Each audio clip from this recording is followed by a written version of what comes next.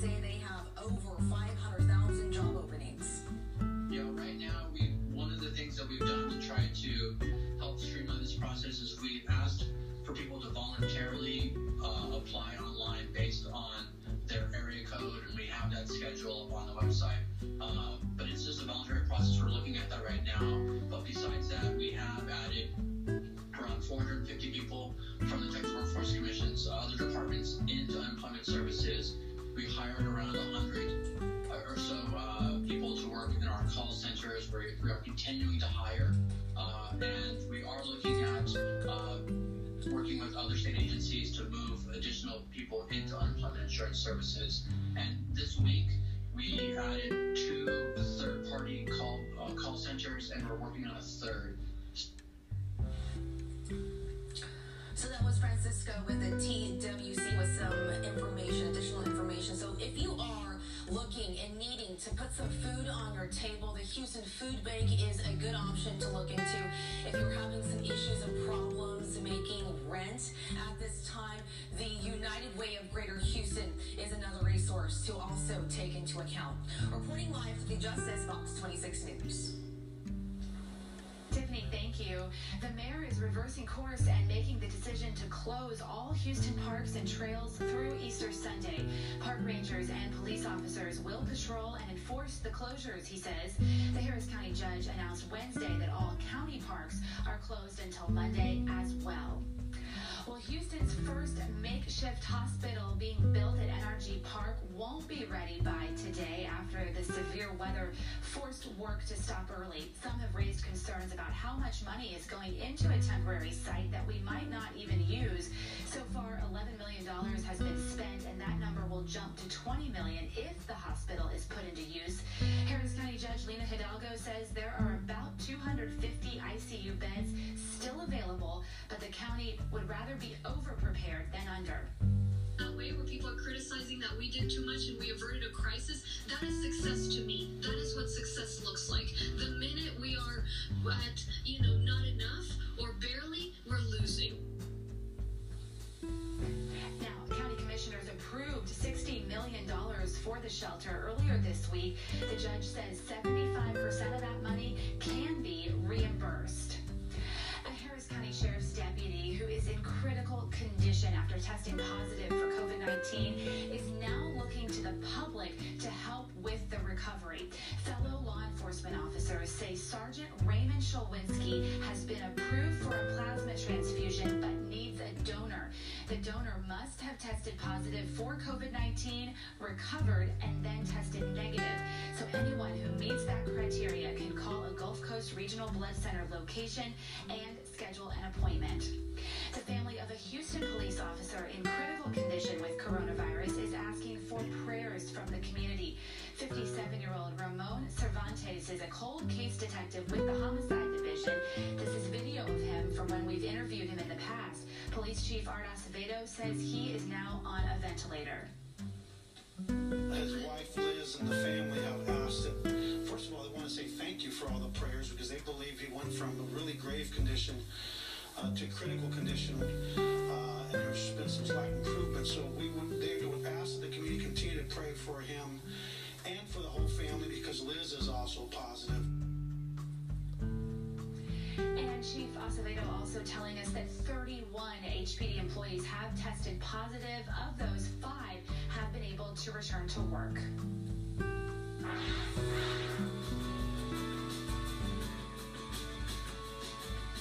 And it's 9 minutes past the hour now. Coming up next, 2 men shot driving down the West Park Tollway. We're going to have a rundown of your overnight news in just 60 seconds. Traffic is brought to you by JohnEagleHonda.com. We're with you, Houston, reporting the stories that matter to you. Stay connected to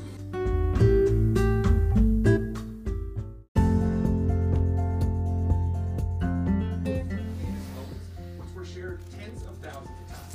I'll explain that if you die from heart disease right now and you test positive as a quote asymptomatic carrier of COVID-19, they legally add your death to the total of COVID-19 deaths. On Facebook, she added that, quote, they are trying desperately to get the numbers they need to justify this pandemic response. Before we break this down, it's worth noting that Owens made this claim without providing any sources or evidence to back it. So let's jump into this. Does the COVID-19 death toll include people who died from something else? Our sources are the CDC's National Center for Health Statistics and Dr. Sally Aiken, the president of the National Association of Medical Examiners. Dr. Aiken told us this claim is unrealistic for a few reasons. First, most asymptomatic people aren't being tested because, well, they don't show symptoms. And most areas are trying to save their tests right now. We couldn't find any instances of asymptomatic carriers testing positive for COVID-19 after death, like Owens claims. Second, if someone does have COVID-19, you can't just rule it out as a cause of death. Aiken pointed out that symptoms from COVID-19 could worsen heart disease or lead to asthma attacks or strokes or other causes of death. Aiken said it's likely the virus caused or contributed to their death. Third, determining cause of death is complex. It's done differently in different regions. Sometimes it's a medical examiner, sometimes it's a coroner. The CDC does provide guidance, but it's up to each one to weigh the evidence, test the results, and then determine the cause of death. Dr. Aiken told us that medical examiners and coroners are not part of a conspiracy of death certification to classify all deaths as caused by COVID-19. She actually believes the total number of COVID-19 deaths is being underreported right now because many regions actually lack enough COVID-19 tests. Now, Owens' claims are difficult to completely debunk. We can't look at each body and test to see if they have COVID-19 and what else could have caused their death. But the bottom line is there's no evidence to support claims of a conspiracy to purposefully mislabel deaths. It is a conspiracy. Any other claims like this out there? Send us an email. When you're verified, I'm Jason Puckett. That's not what she was saying. Jason Puckett, thank you. That's not what she was saying, y'all. I understand what she was saying. She was stating, even though you have these other ailments of sickness, when a person get COVID-19, they highlight COVID-19 more than what they really died from. Like if a person died from a heart attack, instead of saying died from a heart attack, they say contributed to the COVID-19. They automatically categorize it as COVID-19 with the possibilities of a heart attack or asthma or whatever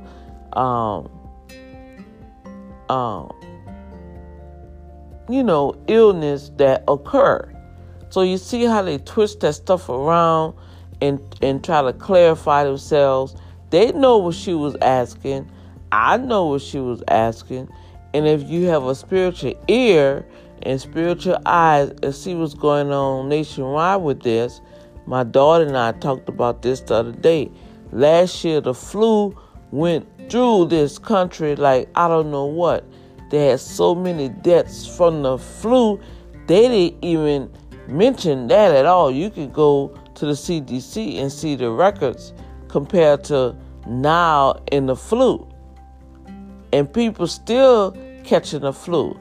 I may even had a touch of the flu, but because I didn't have a fever, right,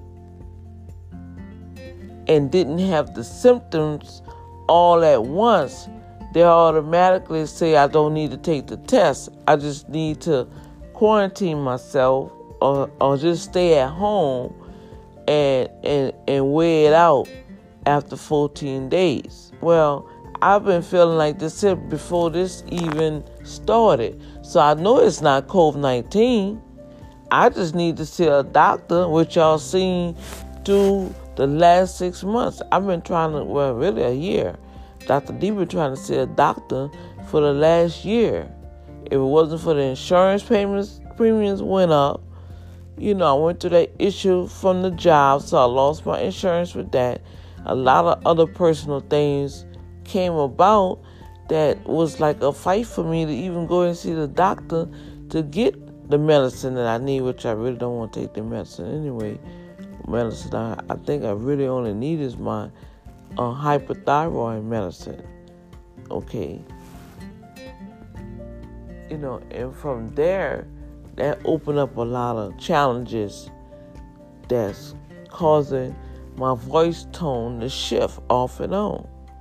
And then by me going to work and realizing that I'm breathing in gook, right? I'm just breathing in gook at Wally World for my seasonal job, okay, which I only work a couple of weeks or whatever, because that's all it is, a couple of weeks, right? So when people ask certain questions or make a statement, like he's going to say that she didn't prove it, okay, they just say certain words, but still, you know, they got a lot of recoveries because people are taking care of themselves still. And like, I do confirm what he showed where the doctors say a lot of individuals still haven't been tested. There got a lot of people in every state have not been tested because they don't have that one thing. They're looking for a high fever. If you don't have a high fever, you're not going to get that test. And like they have free testing here at the Small Financial, but you have to have the symptoms, and that's way on the north side. If you want a test, it's $150 to take that test. Who got $150 when you got bills you got to pay? You got rent.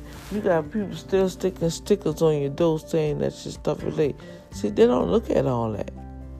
You know, I know they're trying to build up the positive and try to make people feel good, but people ain't feeling good through this crap. You know, this is a back-end agenda. I'm right with her. It's a conspiracy. They've been blowing this COVID-19 out of the waters. They have other things that they can utilize and help people with. Okay, they're picking and choosing what they want and who they want. Waffle House Online. If you need to make a grocery run or a drugstore stop, remember to sanitize your car after every trip. I'm Tiffany Craig. Sanitize the car? Touch places in your car. That includes your keys and the key fob, the door handles both inside and Oh, wow. the steering wheel and the gear shift. Jesus. You gotta sterilize. You might as well have a cleanup kit in your car. And my name is Torsha. Here at Higher Dimension Church, we build people to live a purpose-driven life. Join us right here April the 12th at 11:30 a.m. Easter Sunday. To learn more about us, visit us online at higherdimensionchurch.com. Bayway Lincoln has been a family company Wow. for 3 decades, and now more than ever, families need to take care Well, of one another. that's my response to that news alert. Good morning, y'all. This is Dr. D. I'm about to get on up and verify these business loans. They say on the 10th, that's when they're going to start receiving and start with this bank issue. So I'm about to go and check it out. So I'll keep y'all posted, okay? Y'all have a blessed and awesome day today while you're inside.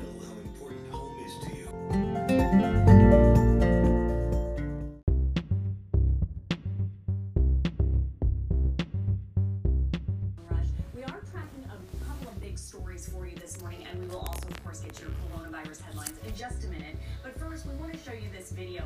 Skies clearing overnight after strong storms rolled through. For a lot of us, it was just rain, thunder, and lightning, but it was enough to knock a tree into a home in Cyprus.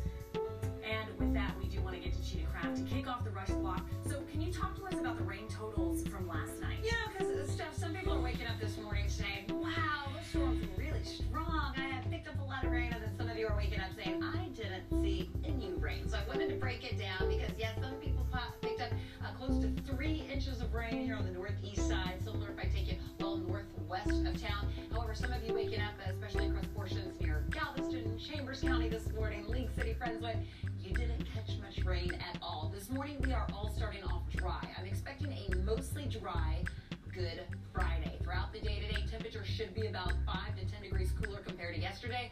That goes for our morning lows and for our afternoon highs. So 60s this morning, mid-70s this afternoon. We'll talk when rain returns coming up in just a little bit. You got it, Cheetah. Thank you. Now to the latest on the coronavirus. Here are 3 things you need to know about right now. Number 1, Houston joined Harris County and a growing number of cities by closing parks for Easter weekend. The goal is to keep people from packing the parks and spreading the virus.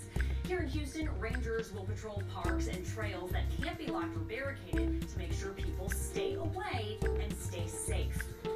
2, nearly 17,000 Americans have now died from the virus, with more than 460,000 people infected here in the U.S. President Trump has his eye on reopening the economy, but experts are pumping the brakes on that. And number 3, while those experts warn it could be months, if not years, before we fully get a handle on this virus, there is some good news. New York's hospitalization rates is slowing, and California saw its first drop in intensive care cases. The outbreak's peak here in Texas is still expected to be more than a week away. Another devastating week for unemployment claims. 10% of the American workforce now out of a job because of this pandemic. Janelle Ford has the story. Xavier, there's no other way of looking at it. This is an economic crisis. Nearly 17 million Americans filed for unemployment over the past month, and some are predicting that the unemployment rate for the month of April could hit 15%. That's a number we haven't seen since the end of the Great Depression. The Texas Workforce Commission tracks their claims daily, comparing them against 2019. Claims in the last 25 days topped all of last year. Put another way, unemployment claims have surged nearly 2,000% since the start of the COVID-19 crisis here in Texas. With that surge, many state systems are struggling to keep up with helping people. The Texas Workforce Commission says it's trying to get up to speed. They say they've hired more staff, updated their telephone and website infrastructure, and are working to open 3 additional call centers. And if you're looking for work, WorkinTexas.com currently has more than 540,000 job openings listed on its site.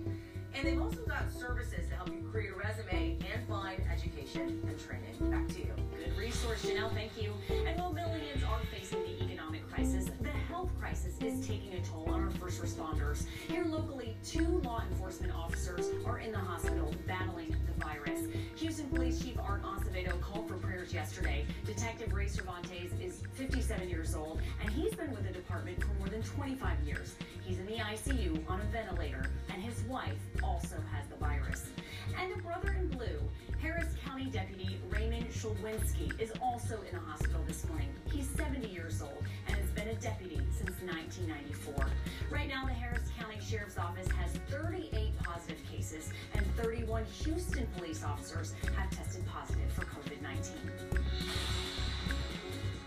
Skepticism about reopening the nation, and Wall Street reports a good week. Your Rush Block rolls on with a warning about who is hitting COVID-19 is hitting the hardest. New numbers indicate COVID-19 is hitting some races worse than others. Local numbers haven't shown it yet.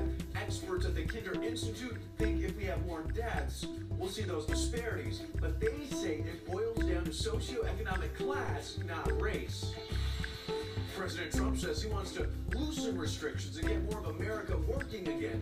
But many health experts want nationwide testing first, and some want to hold off entirely until a vaccine is available. We've got to continue, in many respects, to redouble our efforts at the mitigation of physical separation in order to keep those numbers down and hopefully even get them lower. When will life go back to normal? Dr. Peter Hotez with Baylor and Texas Children says it is time for the nation to prepare for a longer disruption of life. He believes this pandemic could come and go in waves for about 3 years' time, and says although they are working around the clock on a vaccine, the record time for a vaccine in the past took 4 years, and that was months. Meantime, the anti-malaria drug that President Trump's called a possible game changer is now in clinical trials. The first patients are enrolled to test the drug's safety and efficacy in treating COVID-19. We're coming off Wall Street's best week in 45 years. Markets are closed today for Good Friday, locking in the week's gains. The rally came after the Federal Reserve launched a $2.3 trillion program to support the economy. And that's your Rush Block on this Friday morning.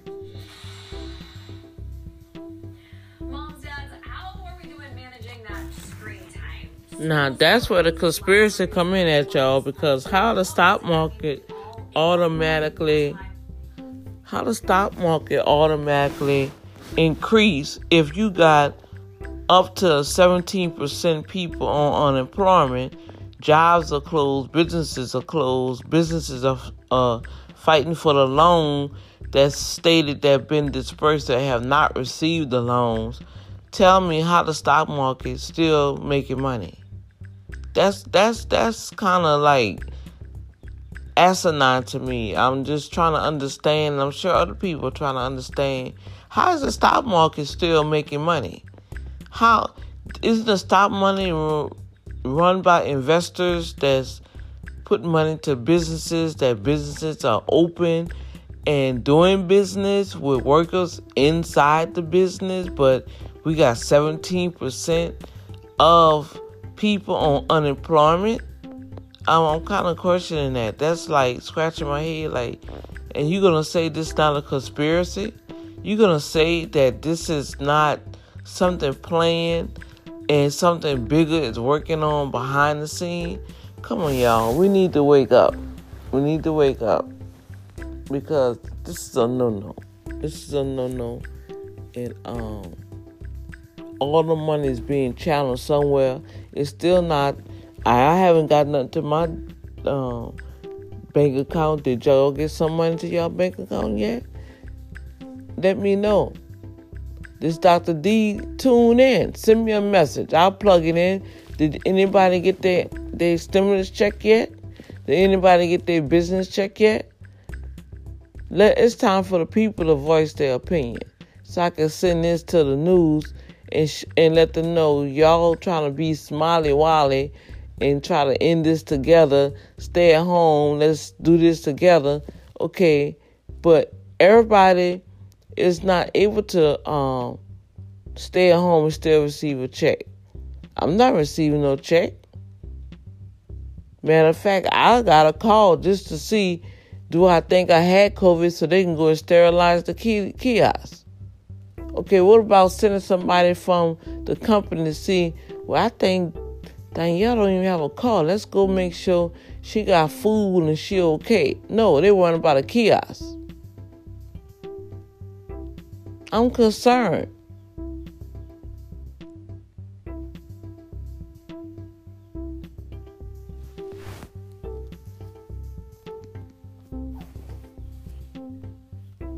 Is in an assisted living home, so no visitors are allowed inside. She just set up a table right outside. It's a pleasure to have her out here. You are part, but how many Houstonians are really obeying those stay-at-home orders? Well, one way to find out is to see how many people are actually driving on the roads. Jeremy Rogowski, our investigative reporter, well, he has some interesting discoveries about who's getting behind the wheel. Houston TransStar crunched the traffic numbers on the Katy Freeway at Voss, a good measuring stick, the agency says, for overall volume in the metro area. We've seen some pretty extreme drops in vehicle traffic as folks continue to respond to the spread of COVID-19. Since the stay-home order took effect March 25th, the Katy Freeway location has seen a 49% average drop in weekday traffic compared to last year. On the weekends, it's a 60% average reduction. People are indeed staying home on weekends for sure, and it appears working from home during the week as well. But KHOU 11 Investigates took a closer look at the work week. Stay home. Since Judge Lena Hidalgo made her declaration. The first 4 weekdays after the order all saw traffic reductions of 50% or more compared to last year.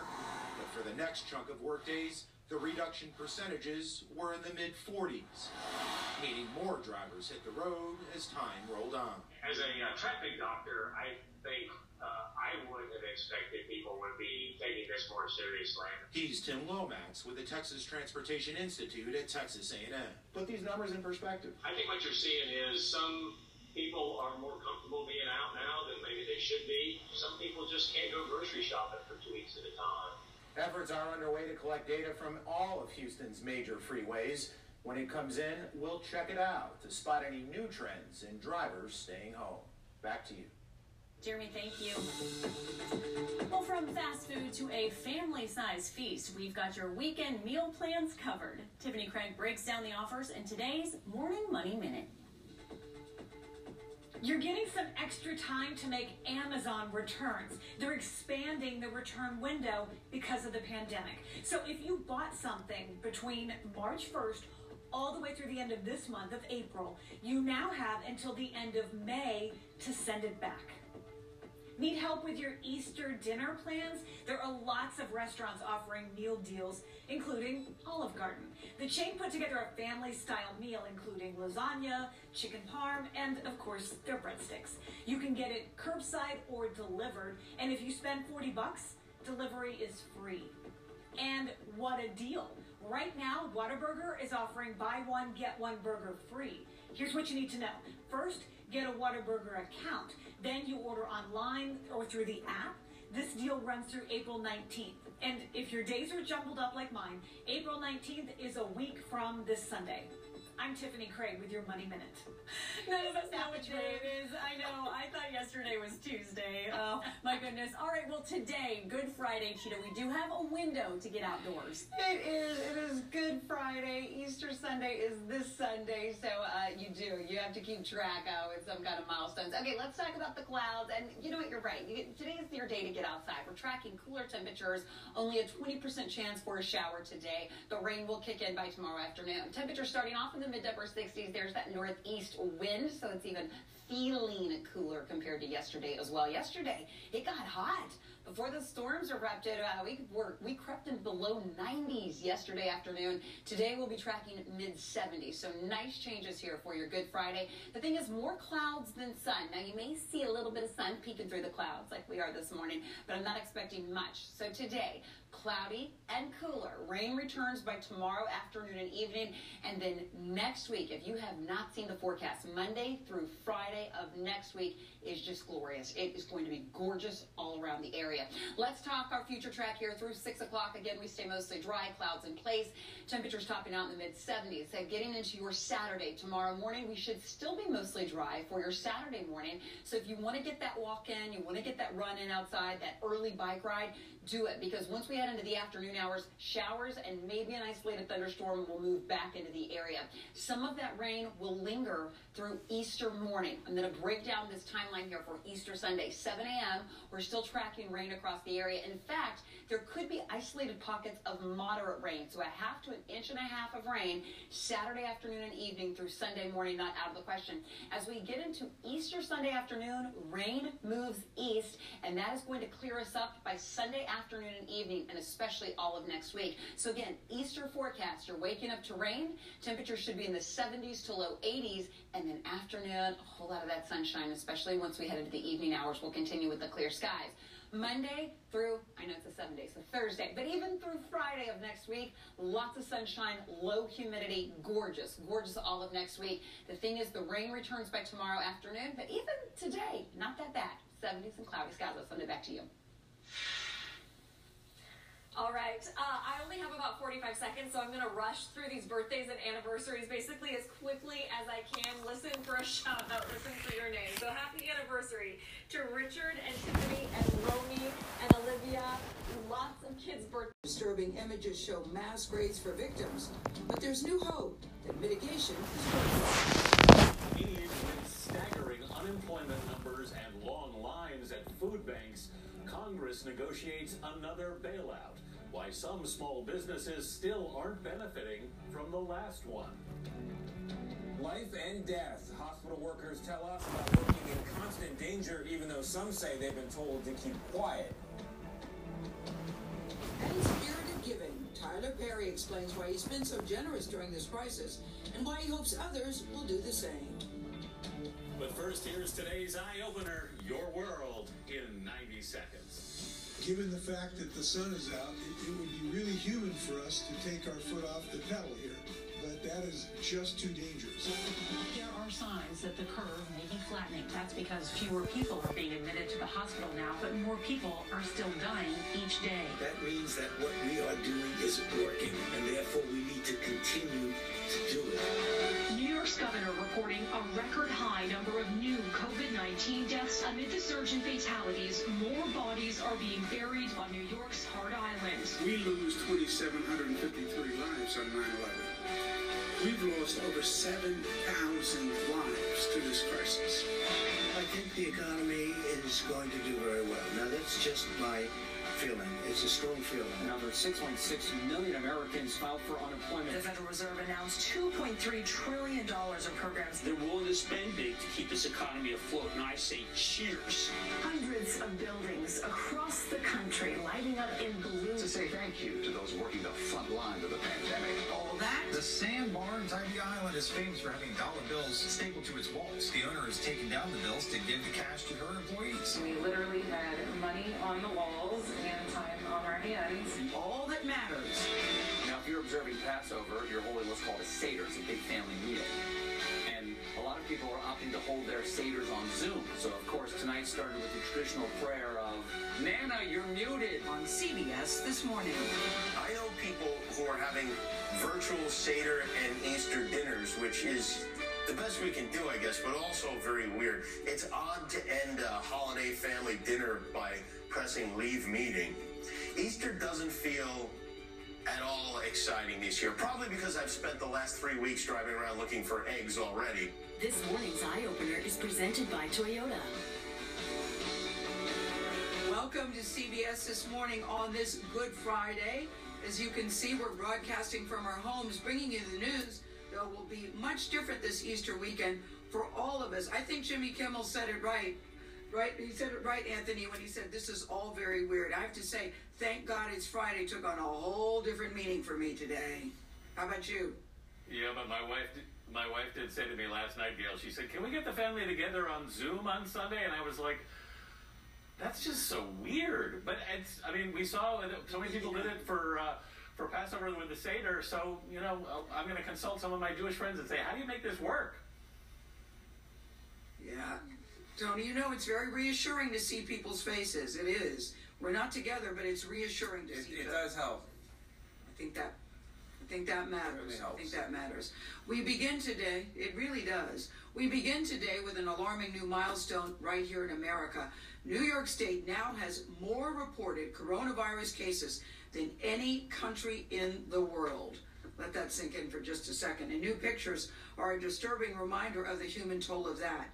This is a mass grave being dug for coronavirus victims at New York City's Potter's Field, where unclaimed bodies are laid to rest. Oh, wow. Yeah, it's a reminder there that the poorest and most marginal are bearing the greatest burden in this crisis, and it's a widening crisis. More than 466,000 COVID cases reported nationwide, and the death toll is now well above 16,000, but there are signs of improvement. Hospital admissions from the virus are declining in New York and California, two of the hardest hit states. Our lead national correspondent, David Begnaud, is here in New York at the U.S. Naval Hospital ship The Comfort. David, good morning. So we've been hearing about deadliest days in New York for several days in a row, but we may be hitting a turning point, turning a corner. How so? Well, maybe so, Tony, and let me tell you why. In speaking with one of the commanders here on the ship yesterday, I said to him, how come you've only treated 100 patients or so when you have capacity for so much more? And he said, sir, we're just not getting that many patients coming to us. The need doesn't exist. So we called the governor's office, and the governor's office told us this. There are 90,000 hospital beds statewide because they've had to add so many in recent weeks. But only 18,000 of them are actually filled. So yeah, this is really good news, but every time we get good news like that, it seems to always be said right alongside something that is stunning like this. So many people are dying in New York City due to coronavirus complications that the morgues are crowded, to the point where new graves are being dug off Hart Island near the Bronx. Crews are burying unclaimed bodies that have been at the morgue for more than 2 weeks. Still, the state's new hospitalizations are the lowest they have been since the coronavirus crisis started, and ICU admissions are at their lowest level in more than 3 weeks. All of this data suggests that we are flattening the curve so far. And that's why one place that was supposed to be a field hospital is scaling back. Beds had been set up 2 days ago at this Manhattan cathedral. They've now been packed away.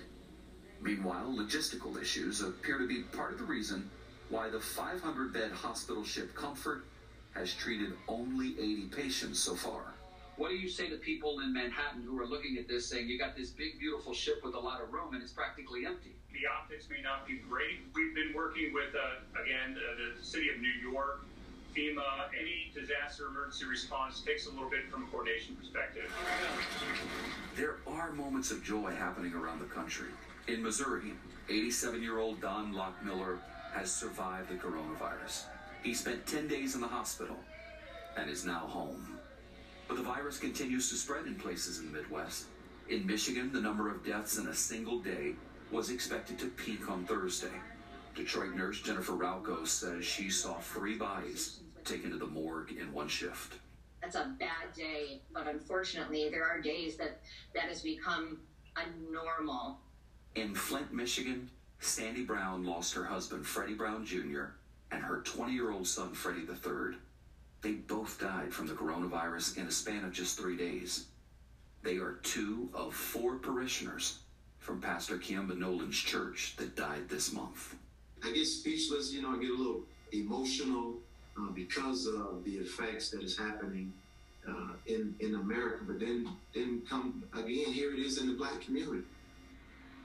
Freddie III had hoped to walk on to the Michigan State football team. His dad helped to organize church services. Here's an example of our new normal in America. Sandy will bury her husband and her son today. Groundsmen at the cemetery will carry their caskets to the grave, while Sandy is asked to sit in her car and watch. Anthony? David, thank you. And as you alluded to, there's new evidence that the virus has had a troubling racial impact. An Associated Press analysis of nearly 3,300 coronavirus patients who died found 42% of them were African American. Blacks only make up about 21% of the total population in that study. The White House says Philadelphia could be a new hotspot. Errol Barnett asked city leaders what they're doing to flatten the curve in minority neighborhoods. We put inserts into people's water bills with the social distancing measures, and then even our census takers, when they're doing outreach. Philadelphia's health commissioner sounded the alarm bells Thursday as the city's infections surpassed 5,000, sharing new data confirming African Americans are most at risk. This problem is affecting people who have disadvantages even more. There are real socioeconomic barriers when it comes to messaging in places like this in North Philadelphia. Roughly half the people here don't have access to the internet, and a majority of people in this part of town live below the poverty line. And that's why some are resorting to creative ways of getting the word out. A lot of them are vulnerable. Rashida Rashid runs the Nicetown Community Development Center, a non-profit serving 70,000 low to middle-income residents in Philadelphia. We're calling them on the telephone directly. The new ways we're trying to reach out to people are kind of, we use them anyway, but social media on all platforms, including the ways that younger people use it on IG. Councilman Darrell Clark says there are many reasons people of color are bearing the brunt of COVID-19. You look at all of the structural issues around all of these healthcare inequalities, all of these lower income jobs. It tends to impact individuals in neighborhoods of color a lot more than it does in other neighborhoods. And Clark says people of color tend to be on the front lines, with jobs leaving them exposed. We have individuals that are working in these jobs in retail, in supermarkets, and stores around that are still allowed to be open. Those people have to deal with the public on a consistent basis, right? They are more likely to come in contact with somebody that may be affected than other people. And we're also told generalized mistrust in the government from generations of feeling marginalized, maybe playing a role of why it's more difficult to get these messages to minority groups, which is why you see folks, like Majida Rashid, using phone banks to speak to the elderly. She says they're telling her they just want to hear a trusted, local, friendly voice. And Tony, they are afraid right now. Yeah, you can certainly understand that, Errol. Thank you very much. Let's get some clarity on a variety of issues from our Dr. David Agus, who's going to join us from his home in Los Angeles. Dr. Agus, good morning. I want to begin with something that came out of the White House coronavirus briefing yesterday. The president himself said he did not think we need widespread testing. That seems to contradict the advice of many of his medical experts. From your perspective, from where you're sitting, what do we need to have in place from a testing perspective before we lift these sort of social distancing? Every essential person need to get tested first. One is we're going to need the ability to do millions millions of tests. Yes. And that word was right. In neighborhoods, homes, everywhere. There's still going to be cases. We also need to do what we call immune surveillance. That is a blood test to see whether you actually had the virus or not. So not whether you have it, that's the DNA test or the RNA test, but actually whether you have it. And then the third is we need to do social tracing. That is, we need the ability, if you do test positive, to go back and say, who did you interact with over the past few days? Because those people need to be kept at home. And so when you have 3 of them in place and low numbers of cases, we're going to be able to let people out in a graded way, and we're going to get back to a new normal. But we need those in place.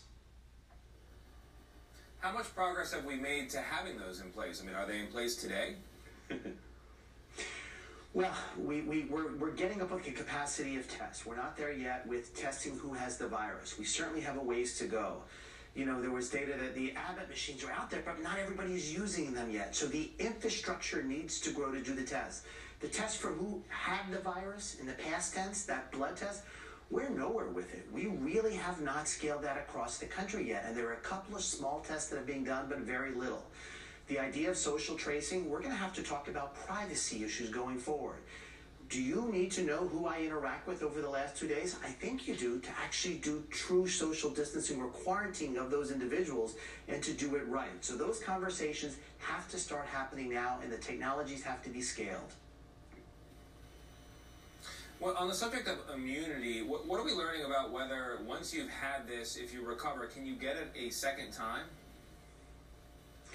It's a great question, and there was data that came out of South Korea that showed that individuals who had it tested negative twice, then tested positive again. So was it wrong test? Was it a false negative on the test? Did the virus reactivate? The answer is we just don't know. There's a separate study out of China, which I think was really illuminating, in that they looked at the level of immunity in the blood of people, and about 30% didn't have enough immunity after they recovered from the virus. And most of those were the younger ones who had the milder symptoms. So what does that mean in the scale of things? We just don't know yet. And those studies, while they're in South Korea and China, we need them to be done here in the United States. It's time now we started to do our own studies and had our own data so we can make the right decisions based on that data. All right, Dr. David Agus, progress clearly has been made, but there is still more ground to cover. Appreciate your perspective this morning. Now, Gail, I'm going to send it back to you. Boy, Tony, so much is unknown, and the unknown is so scary. Thank you both. The economic impact of the coronavirus is getting worse every single day, affecting households all over this country. The newest numbers reveal that 6.8 million Americans have filed for unemployment benefits since mid-March, and that nearly wipes out the more than 18 million jobs created in the past 11 years. That is the largest and fastest string of U.S. job losses in generations. You can see the damage almost everywhere you look. A seemingly endless mass of cars lined up at the San Antonio Food Bank just yesterday. It served around 10,000 families, and staff say they are struggling to keep up with the rising demand. We've also heard from Florida residents who waited to pick up unemployment papers this week from a pop-up drive-thru in Hialeah. It's tough. It is tough. As of now, I'm living day by day. I have savings, but there's so much money you can use. The United Nations says lockdown measures around the world affect nearly 2.7 billion workers with a B. Anthony.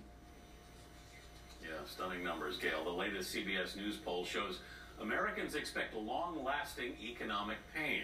Nearly 2/3 of people we spoke to believe some businesses will bounce back fast, but others will not. We also found more Americans disapprove of President Trump's handling of the crisis as it wears on. Ben Tracy is at the White House. Ben, the president is still pushing for businesses to reopen as soon as possible? Good morning. He is, and the president says he would prefer to open up the country all at once with what he calls a big bang. CBS News has now learned that the president is considering forming an economic task force. This would focus on how you get the economy back up and running once the worst of this pandemic is over. But for right now, both parties agree that more financial relief is needed. They just can't agree on how much. The Republican-controlled Senate tried to pass an additional $250 billion in small business loans on Thursday, but Democrats want double that amount. They want to include money for food stamp programs, hospitals, and state and local governments. Now, as for the widespread nationwide coronavirus testing that you were talking about with Dr. Agus, President Trump was asked if that's needed before the country reopens. Here's what he said. We want to have it, and we're going to see if we have it. Do you need it? No. Is it a nice thing to do? Yes. We're talking about 325 million people, and that's not going to happen, as you can imagine. Now, the government's own experts, including Dr. Anthony Fauci, have said that widespread testing and monitoring is essential before the country reopens. Now, the federal government had planned to end funding for some of those drive-through test sites that have been popping up in states around the country. In a reversal, Vice President Mike Pence now says the federal funding will continue for those sites, and it will be up to the states if they want to take them over themselves. Tony? All right, Ben, thank you very much. We want to get people an update on a coronavirus case we've been following very closely. That's the case of British Prime Minister Boris Johnson. He is out of intensive care, but he continues to have coronavirus treatments. A spokesman says Johnson is still hospitalized and under close observation, but is in, quote, extremely good spirits. The acting prime minister is signaling that the nationwide lockdown in place for the prior 3 weeks will be extended. Officials fear the country has yet to see the peak of the virus's impact in that country. Ahead, the financial fallout from the pandemic, why small business owners say the government loans they've been promised are not coming fast enough. But first, it is 7:18. Time to check your local weather. For real. Good morning, I'm meteorologist Cheetah Craft. Let's talk about the clouds in place today, but really not a whole lot of rainfall. In fact, temperatures are about 5 to 10 degrees cooler. Yeah, where is the, show us the money. That's what we want to hear. Where is the money for the businesses? More clouds than sun. Now tomorrow.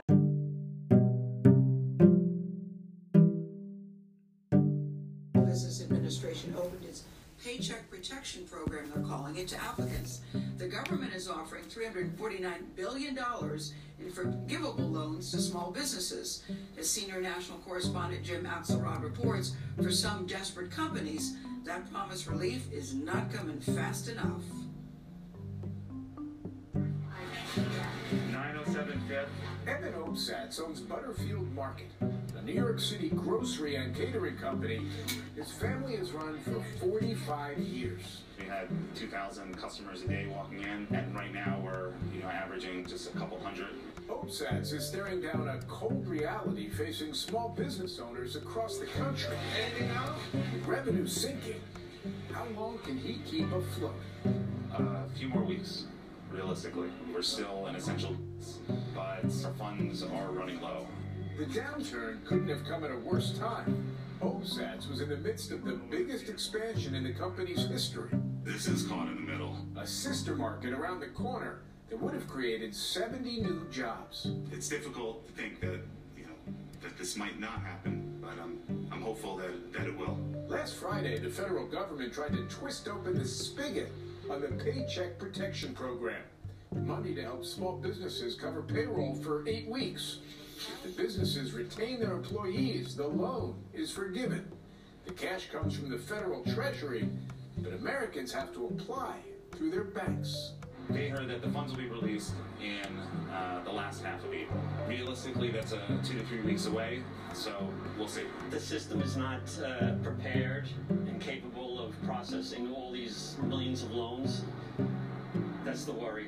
Not only did Alan Doole's accounting firm guide Butterfield and more than a dozen of his other clients as they applied for stimulus loans, he applied for one himself. Not a single one has seen a penny yet. The SBA has never gone through anything like this before, and I have the sense that they're overwhelmed. It's not just the government, it's the banks too. We obtained this message from Wells Fargo explaining delays due to high demand and warning there will be limited funds that could run out. Chase Bank told Doole his loan is coming in a couple of days, but he's not counting on that. I'm trying to be realistic about it, and I'm telling my clients the same thing. Never in American history has so much of the economy simply vanished so quickly. A 10-block walk in New York offered a glimpse of the evidence. Storefront after storefront, small businesses plastered with makeshift one-page distress notes all communicating the same message. We're closed. The plan is being changed every day, and it seems like the individuals that are making the changes don't seem to know themselves what direction to go. Purcell Keeling has owned Simply Wholesome, a restaurant and market in Los Angeles, since 1984. Monday morning, I go into my branch to talk to my banker. He didn't know what was going on. He was in shock. Your own banker didn't know how to access the money from the SBA? He wasn't even informed, so he couldn't even inform us to apply because he didn't know. Is it frustrating for you when you're hearing, no, the SBA is going to get involved and they are going to provide a safety net? But when? That's the question. That's the million-dollar question. On Tuesday, President Trump abruptly ousted the watchdog charged with spotting corruption in the more than $2 trillion that's just starting to flood the economy. It's going to be a literal playground for fraud. Neil Barofsky served as the Special Inspector General during the 2008 financial crisis. If this money and this firepower gets wasted, you're missing an opportunity to get it right. And we just cannot afford right now to get it wrong. Now, the SBA didn't respond to any of our questions, including one as basic as how much money has actually arrived in the hands of small business owners so far. And here might be a reason why. Last year, all of last year, the SBA received about 60,000 loan applications. Just last week, they received nearly 500,000. Anthony? Well, what a staggering number. And so many businesses feeling really desperate right now. Thanks. Ahead, how doctors risking their own lives to treat coronavirus patients are becoming infected themselves. You can also subscribe to the CBS This Morning News on the Go podcast on your favorite podcast platform. Hear the day's top stories in less than 20 minutes. We'll be right back.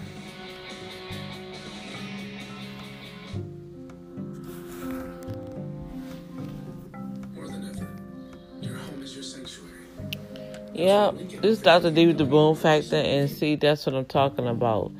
All this different money being transferred to who they want the money to go to.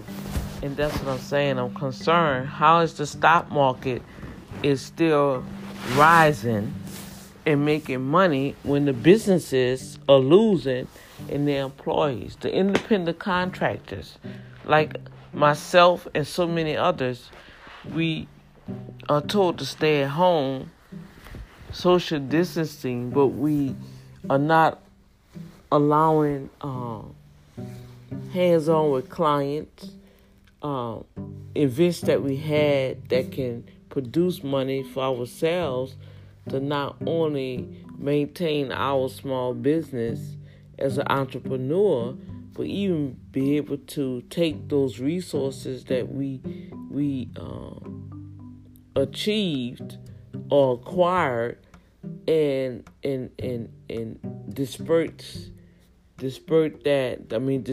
that to our personal well-being to take care of ourselves.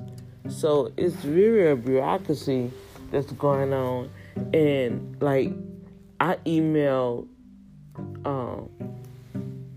the office building has a relationship with a bank that I don't even know about, but they did send me the information and stated they're here to help me, but then they have this whole list of requirements. Well, according to the CARES Act, we shouldn't have, well, it's not required. Let me put it like that.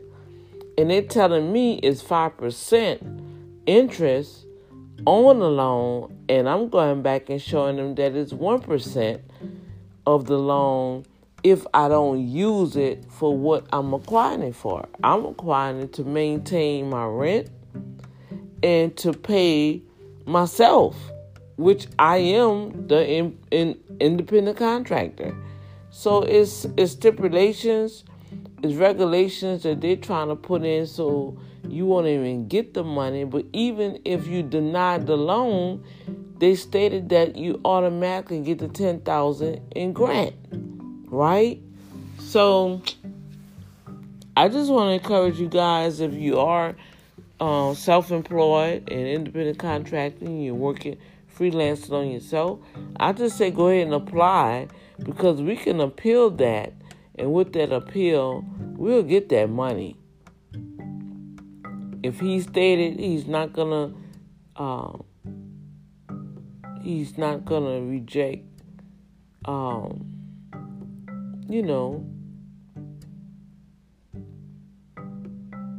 small businesses and entrepreneur, that money is for us. Okay? So, you can go ahead and not just apply. Just apply so you can have that confirmation number. And when you do your appeals, you can have something to rebuttal. Because when it first opened up on the 3rd, I did like 10 applications for individuals, including myself. And then they sent the email back stating that independent contractors applications won't be accepted to the 10th, which is today. Then I saw another email stating that even though you applied back then, you got to resubmit your application again through your bank. So there's a lot of back and forth, and like they stated on the worldwide news, the bankers don't even know what to do. So we're gonna see what happens, and I'm gonna follow the story, and I will maintain as much as I can. Lives to treat the growing number of coronavirus patients, doctors and nurses are often being forced to conserve limited amounts of personal protective equipment. CBS This Morning lead national correspondent David Begnaud has been speaking to healthcare workers on the front lines for weeks now, and more say they too are falling victim to this deadly virus. He had an incredible soul. That's how the head of New York City's St. Barnabas Hospital remembers veteran trauma surgeon Renal Verrier, who died Wednesday due to complications from coronavirus. I am utterly devastated. Jose Diaz worked with Dr. Verrier, who had 3 children. He was one in a million, basically. There's not going to be another one like him. The medical community is concerned about constant exposure for them, including residents who are doctors in training. Our resident physicians, along with all of our healthcare workers, are heroes. Dr. Linda Alvarez is a union executive who represents residents nationwide. Healthcare providers have the highest rates of infectivity. Residents, when they do try to speak out against these issues to the administration, are being told that they should be thankful to have a job. Oh, I know, they're very cocky. It's like they're very cocky. And it was, and even with the jobless, like they're stating that, the unemployment is up 17%, yada, yada. But we have a whole job listing on our website where you can apply for new jobs. Okay, have y'all really look at these new jobs? You got executives, you have program directors, you have individuals that have worked in some major companies that have lost their jobs. And you want them to be a grocery shopper, a warehouse packer, from making like $20 an hour to $7? I mean, like for me, it was really cost asinine for me to even try to get to work when I'm only making $11 as a tax preparer at this company a day, working only 5.5 hours a day. So that's $55 a day. It costs me $44 one way because of the park and ride bus have literally stopped running. The limited on the Metro bus has been limited with the schedule change on not only a weekend schedule, but I had found out the time when I was trying to get home that it was on a Sunday schedule. A Sunday schedule, that means the buses pass every hour. So you got people barely getting to work, all right, go to work, and they gotta wait to get home. And I know individuals say, well, that's personal, you should have your transportation. Well, I did have a transportation schedule, but with this new time change and limited on the transportation. It's a challenge to even get there. So why would I spend almost $85, $90 a day to make $55? That means I'm in the red $45 every day I go and attempt to even go to work. That's rocket science right there. That's a big no-no. That's ludicrous. That's somebody that really don't know their financial status and just doing the most. And I don't believe in just spinning my wheels and doing the most if it's not going to profit me. There's no profit in that. So my paycheck, what my paycheck was going to be. So it might as well, wait a minute. And then when I get there, I'm sick. I'm coughing, I'm sneezing, I'm inhaling this soot that I brought to my area manager, took a picture of it and everything. Took a picture of the traffic that's back and forth at Wally World. 2 days in a row, that kiosk was wrapped with people coughing and sneezing because the bank line was so long. There was not 6 feet distancing. The money center was wrapped around because they didn't push the kiosk the way I had it every year because I was not on the schedule and was not even allowed to go to the site to set up my kiosk that I've been doing for the last 8 years. That would have prohibited at least half those folks that wrapped around that kiosk. So yeah, you asked me, do I think if I think I got it, did I get it from Walmart? Yeah. If I would have been tested positive, yes, it came from the traffic in Walmart. No doubt about it. Who I came in contact with? I didn't come in contact with nobody. But it's the idea of the people standing around the kiosk, coughing and sneezing, asking questions. And believe me, I took my precautions. But thank God I'm not COVID-19 symptomatic. Maybe not. But that means I've been with this for the last 3 years then. Because every time I go to work, about the end of February or March, that's when it hit me and I start feeling ill. Why? Because I'm inhaling dust and debris from where I was stationed. I did my own observation. So a lot of individuals, especially with business owners, franchise owners, employees in the community, this affects people in all different ways. You can't just rule out like they're trying to take care of the traffic. Well, you can't even go about the traffic in a state that a lot of people staying at home. You got to think about people that use the public transportation. I could tell you that, and I took pictures that a lot of people stayed home because not only that, their business, their jobs was taken away because the bus routes, when I was on the bus was empty. I took pictures. Only people that was on that bus were mostly homeless people and maybe 3 individuals that I knew that was regular riders was on that bus. And even with that, I wasn't familiar with some of the faces because the routes had changed. So to really get the proper data that they want to make their analysis more informative, you have to go from community to community. You have to go really from door to door.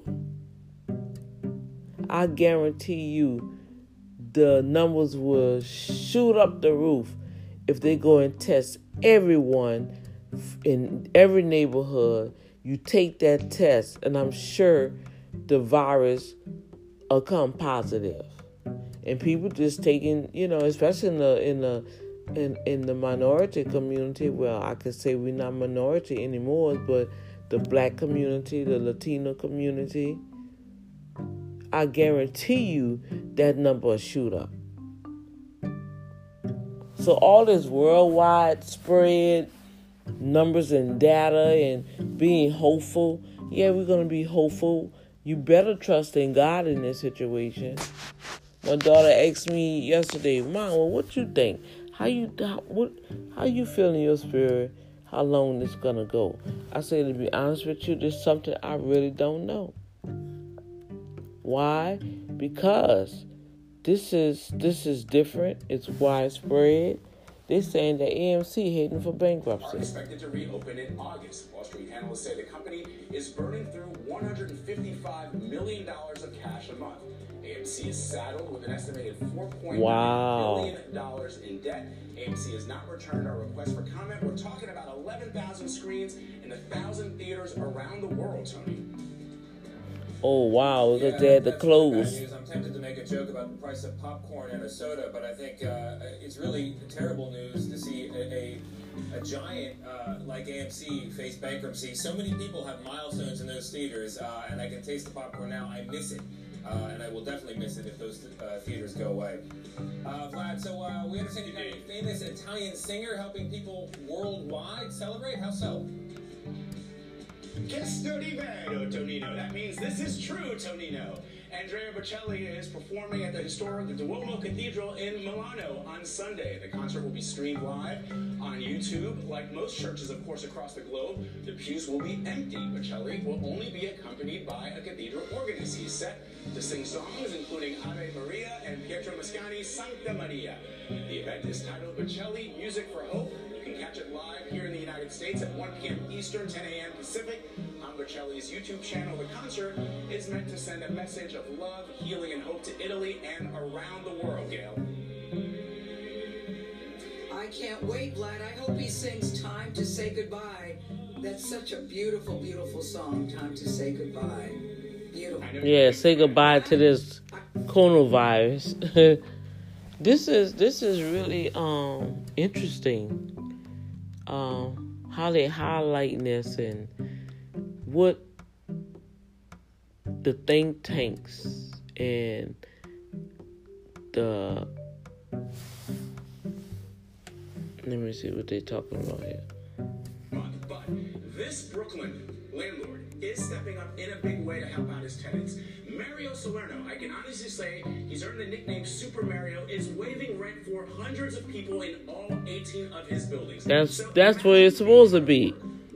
That's right. That's what it, all of them. You see this. This is the letter Mario put up in all of his buildings to let people know they did not have to pay rent this month. Salerno said he cares about the well-being of his tenants more than he cares about his bottom line. Take a listen to what he told me. That's what all the landlords should have did. You know what? I got a letter on the door saying rent is due. For everyone. I said, how can someone wake up in the morning, worry about losing their job and worrying about their health? So I said, I want to make it easy as a human, as humanity, in life. And I had great response from all my tenants. They were all fine. Who wants to make? I mean, that is Mario. Those were his two sons, Sal and Mario Jr. He says he's been blessed in life. He's honored to do it. Anthony, Mario also owns an automotive shop, which he has kept open to service the vehicles of essential workers like medical professionals, MTA workers, cops, postmen, working in grocery stores. Thanks, Vlad. We'll be right back. QuickBooks salutes those who work for themselves. They're adapting to support their communities, but many need our help. If you're a small business in need or want to help a local business, go to QuickBooks.com/smallbusinesshelp. Intuit QuickBooks. See, that's what I'm talking about. That was my whole thing. I had sent the letters to the mayor and the congressman. I sent the letter. I'm gonna put this on another feed because I see I'm kind of over my 15 minutes.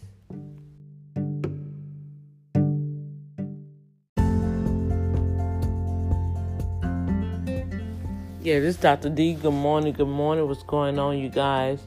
I'm just, I kind of got off the news for a week because I was trying to figure out, I was staying focused on some projects and some work that I had to complete. And I'm feeling a little better. I just noticed that I had to take my time, take my time and just do one thing at a time, one customer at a time, one project at a time, look at one business at a time.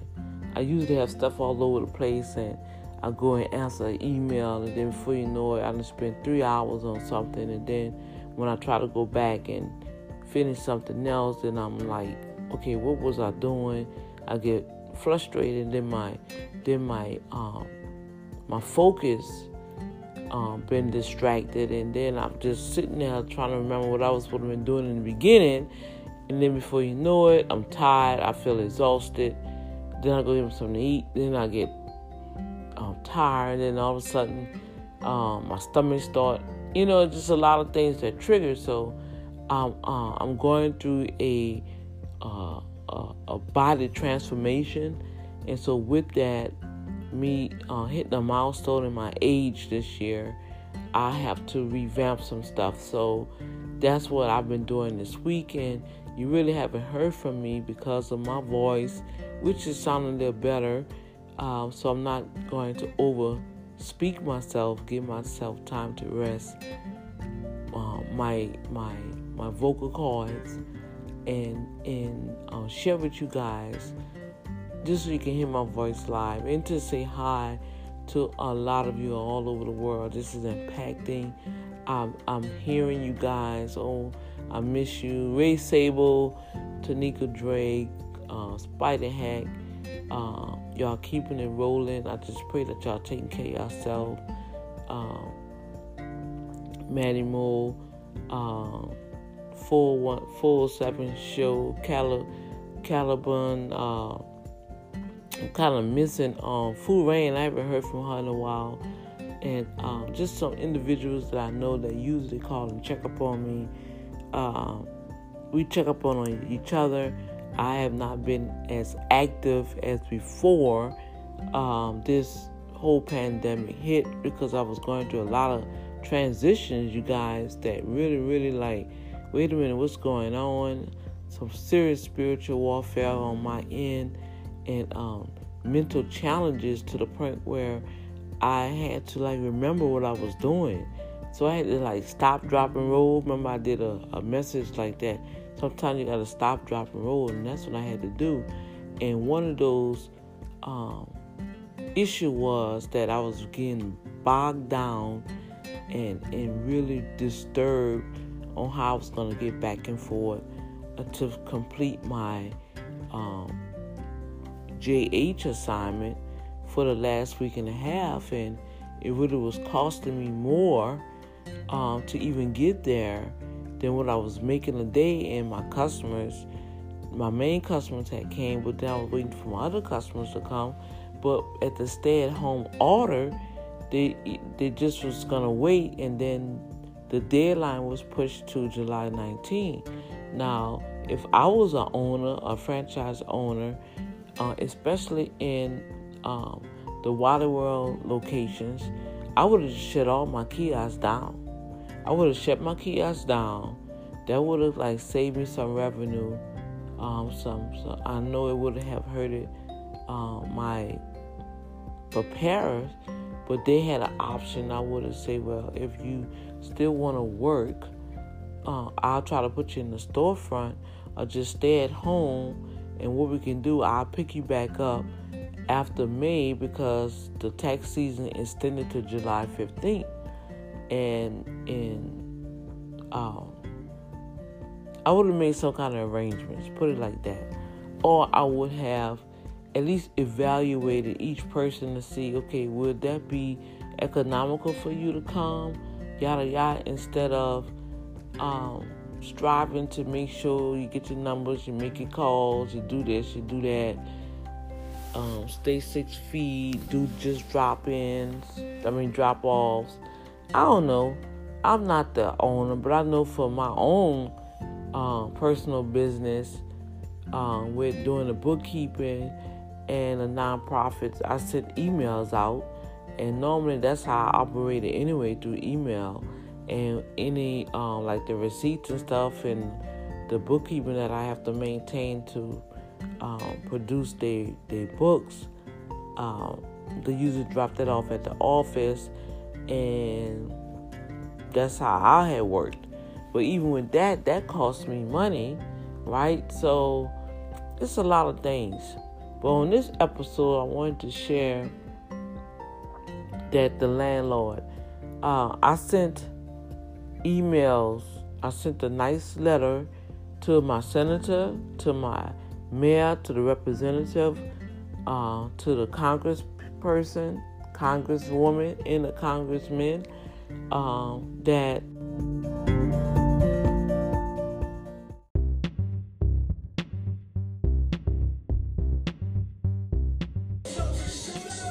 he worked the clubs and brought New Orleans bounce music to his radio shows.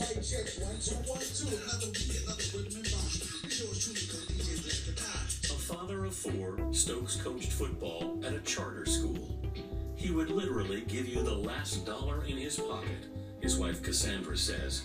He died 4 days shy of their second wedding anniversary. Oh my God. Oliver Stokes Jr. was 44. The lives lost. It's so hard to put this together every week. Face? Yeah. Yes. Yeah. Go ahead. Because there are so many of them, Gail. There are so many people. It's so hard. There's so many you want to include. There's so many remarkable lives who've been lost. It's just very, very sad. What I was saying is anytime you can put a human face and tell their story to the number, it makes such a difference that we get to see the lives that these people led, that they were loved. And I just worry about all the other people who unfortunately will join this club. People are worried about it today. It's a club that nobody wants to join, and I'm so glad that you're telling us their stories. Every life lost is worth remembering. We continue to tell those stories on our broadcast and social media platforms. If you want to share the story of someone close to you, please tell us. You can email us at coronavirus@cbsnews.com. Wow. Lost lives. One of our own out of New Orleans. And I do want to tribute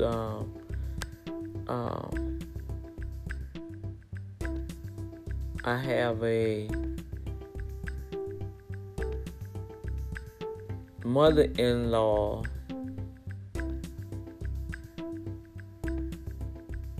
I guess. It's my daughter's husband wife. My daughter's husband mother passed due to this virus. My daughter's friend father, I forgot his nickname. He just passed due to the virus, and the wife has the virus. And matter of fact, the whole household has the virus. And the thing about it, they was inside. When this first started, they didn't even go anywhere. Everybody stayed home. Only person that was leaving out was one person to go get the store. And see, that's what I'm saying. That person probably brought it in the house and didn't even realize that they was carrying the virus in the home. And these individuals stayed at home. Nobody went nowhere. Okay? And then signs and symptoms start popping up after weeks later.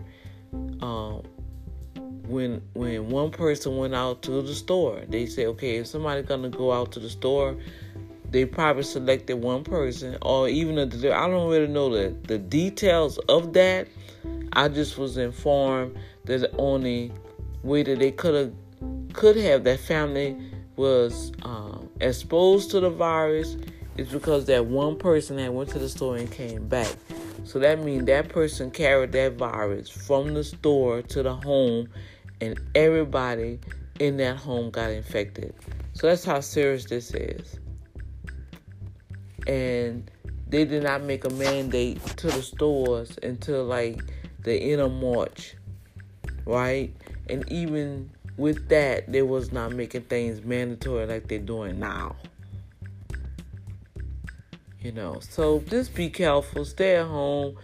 I feel we have a whole nother month to deal with this.